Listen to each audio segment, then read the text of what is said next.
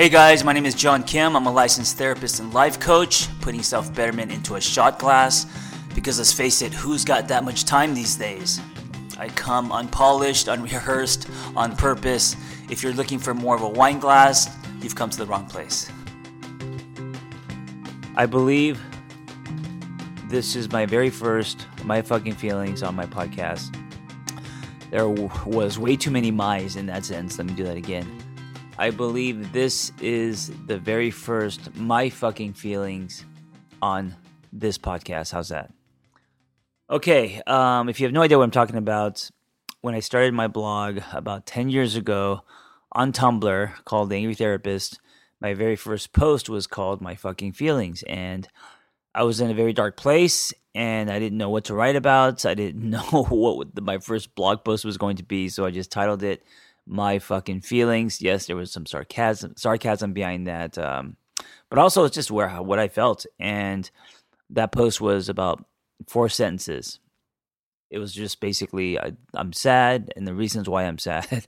You could find it if you find my archive button on Tumblr, and you could go way back into the time machine and find that very first post. But anyway, since then, I've been posting my fucking feelings.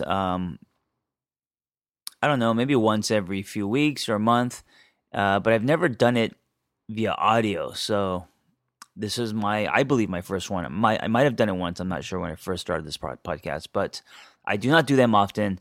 And the thing about My Fucking Feelings is I just talk about my feelings. So hopefully you can relate. Since I've been documenting my story since I started my blog, this is one way of doing it.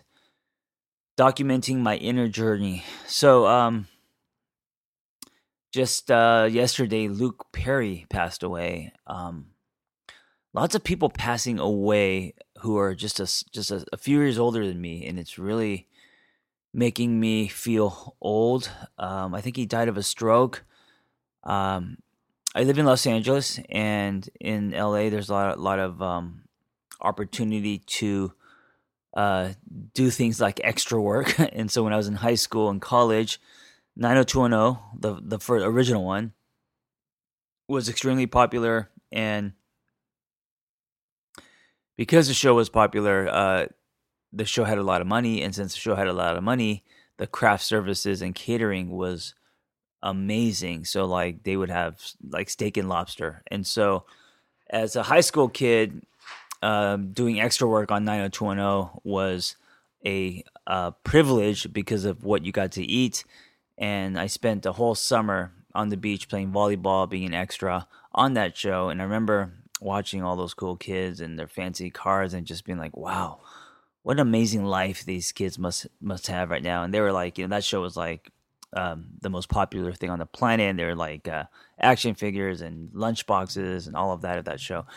Anyway, he was on that show, and he just recently passed, which I think is really sad. But it's been making me feel old, and I'm also turning 46 in about a month, and I'm glad I live in America because if I was in Korea, it would be 47 because they count the 9 months that you are in your stomach, which not in your stomach, in your mom's stomach. So I actually believe I think that's totally fair, right? Because you are a person, but man, thank God I don't live there because then I'd be a year older.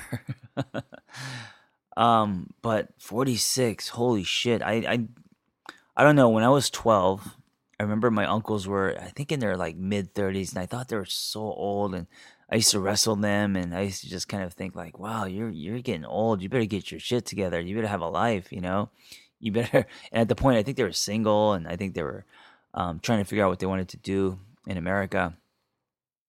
And I just remember thinking, holy shit, these guys are old, and I am 46, 10 years older than my uncles were when I at 12 thought they were so old. I think there's a part of me that so it's not just the thing with age, but I think I'm just looking for what's next, So one of my life goals is to publish 6 books, to write 6 books before I die. And I've just, my last one, which makes it number 2, just came out. And I have no desire to dive into another book. It takes about a year to write a book and to get it out. And it's exhausting. I mean, writing is such a love-hate thing for me. So kind of putting that on hold right now, but I do ultimately hope to write at least 4 more. Right now I'm at 2, but I don't want to write for the sake of writing. I want to actually have something to say, and so I kind of want to spread them through the span of my life and write as I just acquire more wisdom and have more revelations. And so anyway, I don't really want to do that. I've been blogging for a long time, and I think I'll always blog, right? No matter what, because I just find it therapeutic.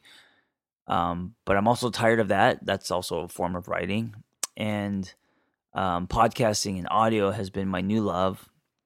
And I really geek out at just sitting here in my underwear, just talking to this microphone. There was a movie called Pump Up the Volume with Christian Slater back in the 80s.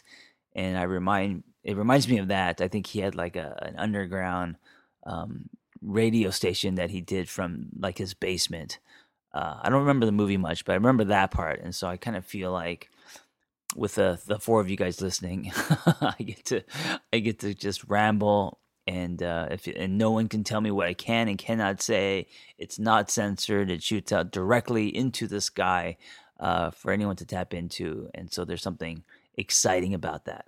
Anyway, so that's been, kind of a new love. But other than that, and of course, there's my sister company Journey, and such meaningful work we're all doing, certifying life coaches, and helping people help other people, helping them build practices that are honest to them, and that's always going to be one of my passions. But that's a legit like company with a team that's running on its own, and I contribute to it, and I teach, and I I'm part of that team. But I don't know, I kind of feel like there's something next waiting for me, and I don't know what that is, and I hate feeling like I'm in limbo. So I think the combination of me turning 46, not knowing what exactly my next thing's going to be, kind of feeling a little bit tired of writing, blogging, and everything I've been doing for the last 10 years. And so I don't know what that feeling is. There's it's definitely not sad. I'm also super grateful for everything that's been happening, but there's a sense of what's next. And I don't know if you can relate to that. I don't know if you felt that way in your life, or if you feel that way now. And it's not like, it's not coming from a depression place. It's not coming from, like a don't know what you want to do with your life place, right? I mean, I believe I'm on the path that I'm meant to be on, and I will always create a dialogue and use my right brain, which is more powerful than my left, and try to be creative. And I really geek out and get fulfilled in what I call playing with my Legos, right? Playing in the sandbox and thinking of creative ways to either create a dialogue or to help people. And now interested in things like retreats and stuff like that. But besides all that, like, I don't know, I kind of feel like I'm a little bit stuck. I don't know if the word is stuck, but I'm kind of waiting for what is next for me that I could really kind of sink my teeth into. What's going to be the new experience? What's the island that I need to swim to? That's going to, also create challenges and encouraging me to grow. I think also, not being a parent at my age, not being a father, gives me a lot of time, and that's also something that I've just been thinking about. Maybe that's what's next, right? Maybe what's next for me is to actually raise a child, And if that is the case, I better hurry the fuck up because I don't want to be. I mean, I think I'll always be youthful, but I don't want to. I always tell my friends I'm going to be like the 80-year-old that's rocking Vans and still doing push-ups and shit and CrossFit watts, but and riding his Harley. But I don't know. Everything changes after about 40. You actually start to feel it. I could eat something and I feel it in my. I can eat an M&M and I'll see it on the side of my my love handle protruding instantly. I can't eat whatever I want anymore. I get sore, like you feel it in your body, and so just God. I mean, I don't mean to sound like Debbie the Downer or anything, but anyway, I don't know if you could relate to that, but that's kind of where I'm at. Those are my feels, kind of on waiting to see what's next, And I think there's also kind of this fork in the road where if you start to feel this way, you get to decide your mindset, right? Are you going to get very curious about what's next and lean into it? Also, it's going to be maybe scary, right? What are you going to do to attract what's next, right? Because I also think that what's next isn't just something that you wait for and cross your fingers and accept. I think it's something that you have some say in, what's your intention? What's your vision? I talk a lot about the 3-year plan, the 30,000 foot view. And I have a very specific one, but I also leave room for some magic, of course. And I think being open to what's next requires an openness. Wait, of course, that sounds really lame. Okay, to attract what's gonna come to you faster, you have to be open. If you're closed, then you may not see things that you're meant to see and be open to them.